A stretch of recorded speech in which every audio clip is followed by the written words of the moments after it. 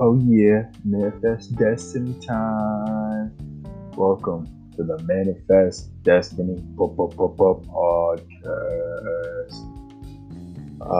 Episode 1. What was Manifest Destiny and why did it happen? First, a quote from James K. Polk.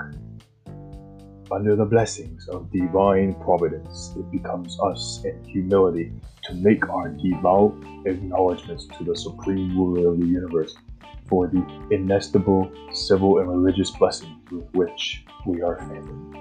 Thank you. Alright, here we go. Manifest destiny was the idea of Americans during the 1800s that they had God's given right to expanding westward no matter who was in their way. Count it indigenous people, count it Mexicans, count it British, count it buffaloes. Yeah, that's right, buffaloes. They pushed the buffaloes out the way. Anyway, at the time before Manifest Destiny though, all American land was on the eastern shore. So just like Virginia and around that area up and down.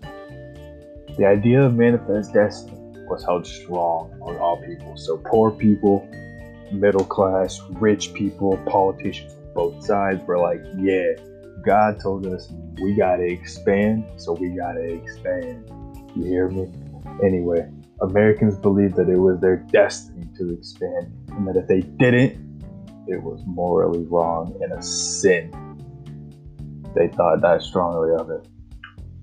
First time the words Manifest Destiny, though, were talked about was in the July/August 1845 issue of the Democratic Review, in which the writer writes about how the nation needs unity on behalf of the exploding population, and to do so would be fulfilling our manifest destiny. Yes, that is where it was first talked about, and why they needed Manifest Destiny.